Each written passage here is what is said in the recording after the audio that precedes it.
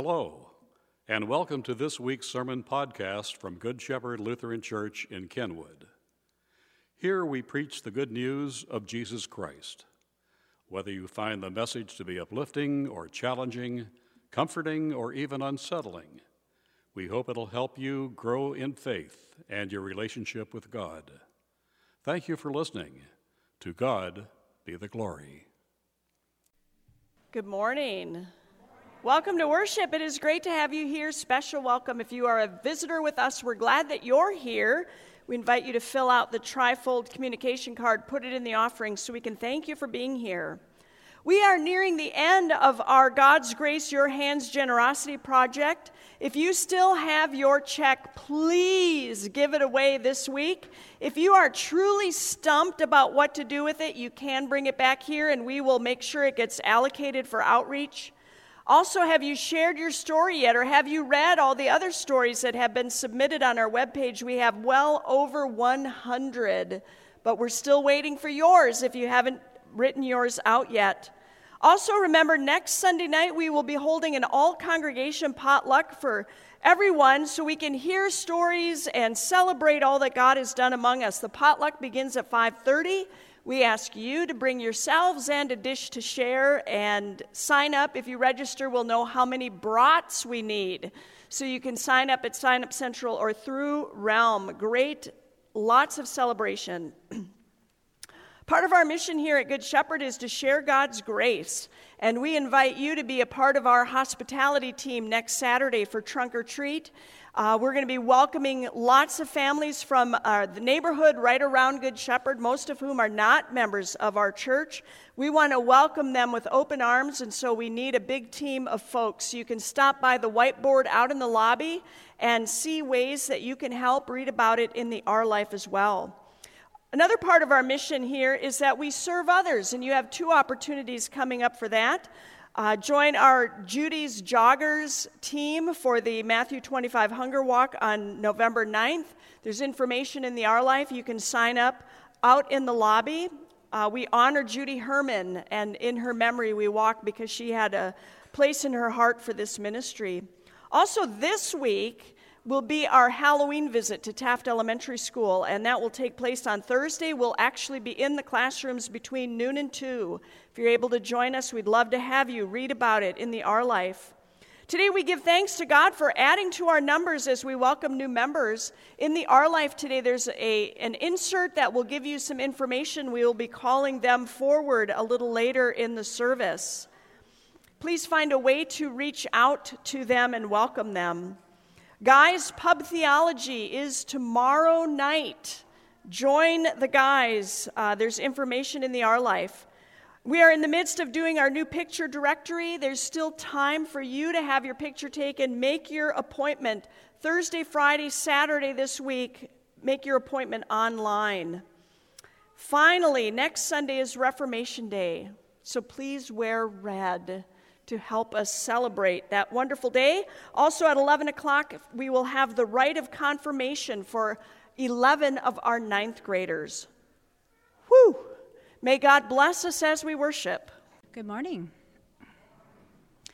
Today our first reading is from Genesis chapter 32. During the night, Jacob got up and took his 2 wives, his 2 servant wives, and his 11 sons, and crossed the Jabbok River with them. After taking them to the other side, he sent over all his possessions. This left Jacob all alone in the camp, and a man came and wrestled with him until the dawn began to break. When the man saw that he would not win the match, he touched Jacob's hip and wrenched it out of its socket. Then the man said, "Let me go, for the dawn is breaking." But Jacob said, "I will not let you go unless you bless me." "What is your name?" the man asked. He replied, "Jacob." "Your name will no longer be Jacob," the man told him. "From now on you will be called Israel, because you have fought with God and with men and have won." "Please tell me your name," Jacob said. "Why do you want to know my name?" the man replied. Then he blessed Jacob there. Jacob named the place Peniel, which means face of God. For he said, "I have seen God face to face, yet my life has been spared." The sun was rising as Jacob left Peniel, and he was limping because of the injury to his hip. Here ends the reading. The second reading is a reading from 2 Timothy, chapters 3-4. But you must remain faithful to the things you have been taught. You know they are true, for you know you can trust those who taught you. You've been taught the Holy Scriptures from childhood, and they have given you the wisdom to receive the salvation that comes by trusting in Christ Jesus. All Scripture is inspired by God and is useful to teach us what is true and to make us realize what is wrong in our lives. It corrects us when we are wrong and teaches us to do what is right. God uses it to prepare and equip his people to do every good work. I solemnly urge you in the presence of God in Christ Jesus, who will someday judge the living and the dead when he comes to set up his kingdom. Preach the word of God. Be prepared, whether the time is favorable or not. Patiently correct, rebuke, and encourage your people with good teaching. For a time is coming when people will no longer listen to sound and wholesome teaching. They will follow their own desires and will look for teachers who will tell them whatever their itching ears want to hear. They will reject the truth and chase after myths. But you should keep a clear mind in every situation. Don't be afraid of suffering for the Lord. Work at telling others the good news and fully carry out the ministry God has given you. Here ends the reading. Please stand for the reading of the gospel. Our Holy Gospel this morning comes from the book of Luke. One day Jesus told his disciples a story to show them that they should always pray and never give up. There was a certain judge in a certain city, Jesus said, who neither feared God nor cared about people. A widow of that city came to him repeatedly, saying, "Give me justice in this dispute with my enemy." The judge ignored her for a while. But finally, he said to himself, "I don't fear God or care about people, but this woman is driving me crazy. I'm going to see that she gets justice because she is wearing me out with her constant requests." Then the Lord said, "Learn a lesson from the unjust judge. Even he rendered a just decision in the end. So don't you think God will surely give justice to his chosen people who cry out to him day and night? Will he keep putting them off? I tell you, he will grant justice to them quickly. But when the Son of Man returns, how many will he find on the earth who have faith?" Here ends the reading. You may be seated.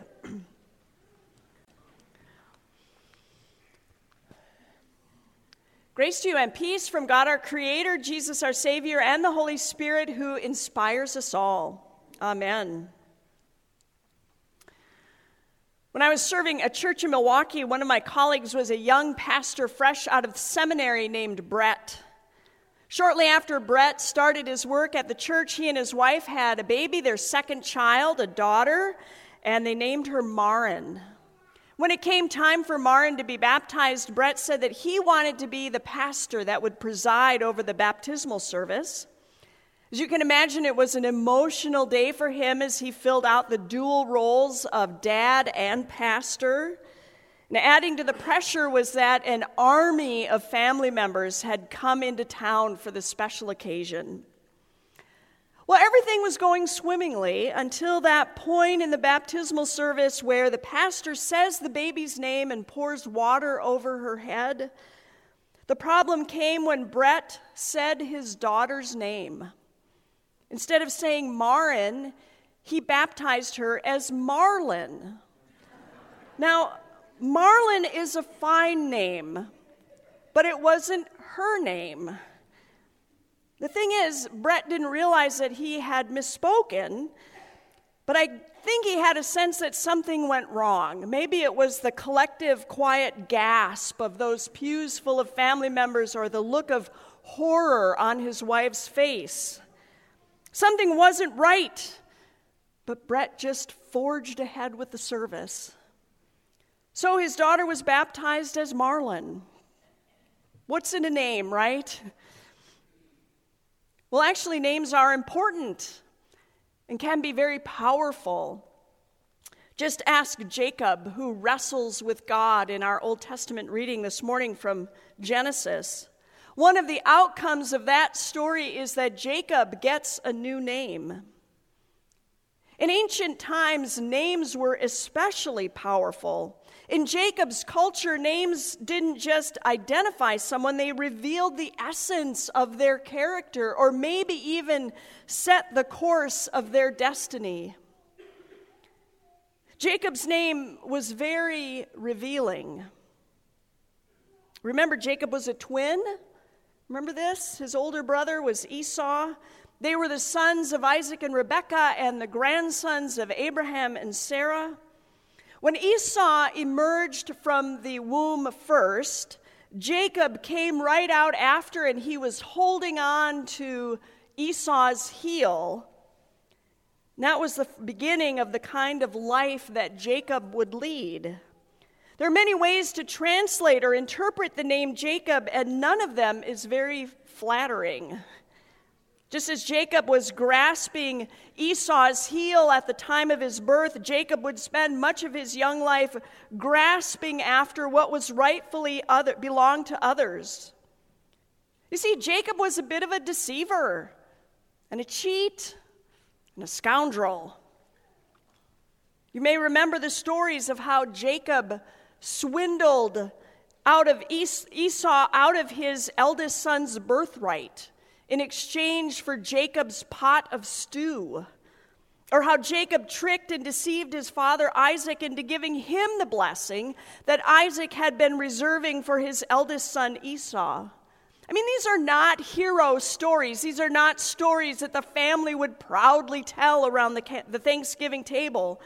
And all of these stories were tied up in Jacob's name.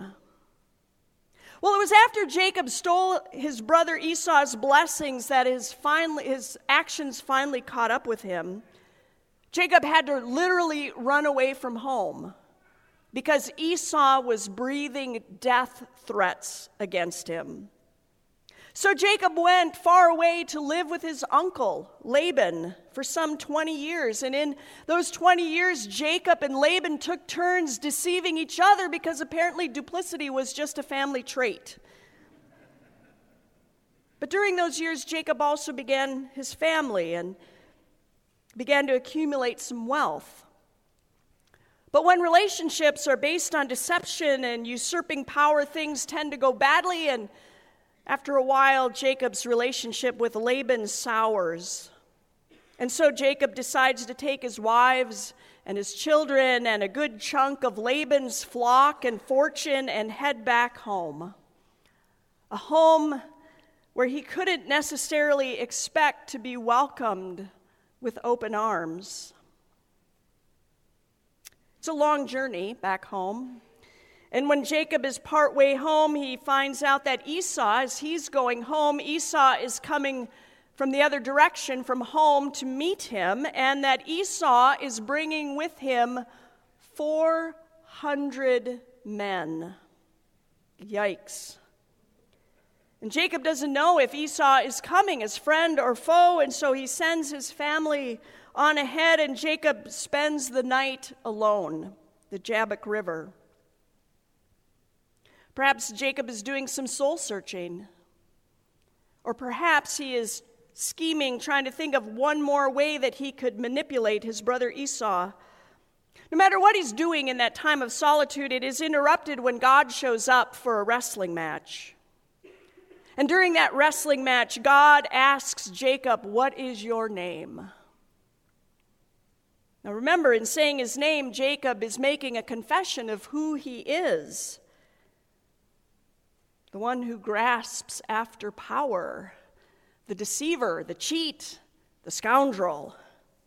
Ah, yes, the power of names. But when Jacob confesses his name, it doesn't lead to punishment. The wrestling match isn't about an angry God condemning Jacob. It's quite the opposite. The wrestling match is about redemption and transformation and new life. You see, God had bigger dreams for Jacob than the name Jacob could hold. And so God gives Jacob a new name, Israel. Israel, the one who has striven with God and with humans and prevailed. Jacob will have to live into that name, be reconciled to his brother, carry the promise that God first gave to his grandfather Abraham and then to his father Isaac and now to him, Israel. Israel would have to leave his old character right there at the Jabbok River and start a new life as the leader of God's chosen people. And he would. Jacob, Israel, would become the most influential ancestors of the Israelites. Israel would father an entire nation through his 12 sons and their wives, and their descendants, think about it, their descendants proudly bear his name to this very day. The power of a name, especially when that name is given by God. When my friend Brett baptized his daughter as Marlon, that didn't become her name. Because one mistake by a nervous dad and pastor shouldn't define your life forever, right? But there was some naming going on that day, and it did change her life forever. And that naming was done by God. At the baptismal font, there was a wrestling match going on as God wrestled Marlon away from the hands of sin and death and the power of the devil. And God gave her a new name, not Marlon, but Christian, beloved, one who belongs to Christ. Now, here's the thing. Most of us know all too well about the power of names. Maybe not our given name, but names the world calls us, or worse, names that we call ourselves. Some of these names are affirming, but most of them reveal our deep brokenness. And sometimes we fall into the trap of believing that these names define us. I mean, what's the name you can scarcely speak because of fear or shame or pain? Is it scoundrel, cheat, or phony like Jacob? Unworthy, irresponsible, unfaithful? Discouraged or burnt out? Divorced, deserted, or diseased? Coward or bully? Unloved or unloving? Disappointed or disappointing? Disengaged or addicted? Lazy or overcommitted? So many names that keep us on the run. But you hear this. God has bigger dreams for us than any of those names can hold. See, we need this story. We need the hope of this story of Jacob becoming Israel because it reveals the power of God to transform and redeem us. It reminds us that God has given us a new name in the waters of baptism. At the font, God wrestled each of us from the hands of sin and death and the power of the devil. So what if today, as we come to God's table, we gather up all of those hurtful names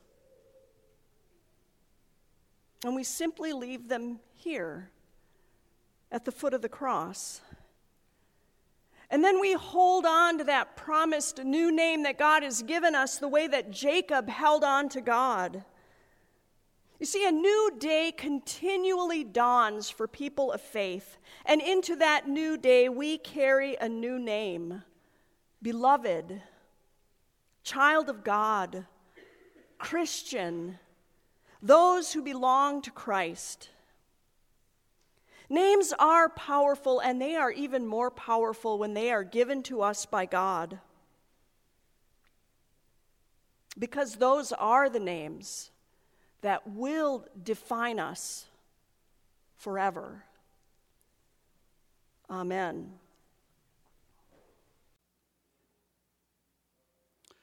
Thanks again for listening to this week's message from Good Shepherd Lutheran Church in Kenwood. Please browse our website for other opportunities to grow in faith or serve the Lord. If you are able to worship with us at any time, we would be most honored by your presence.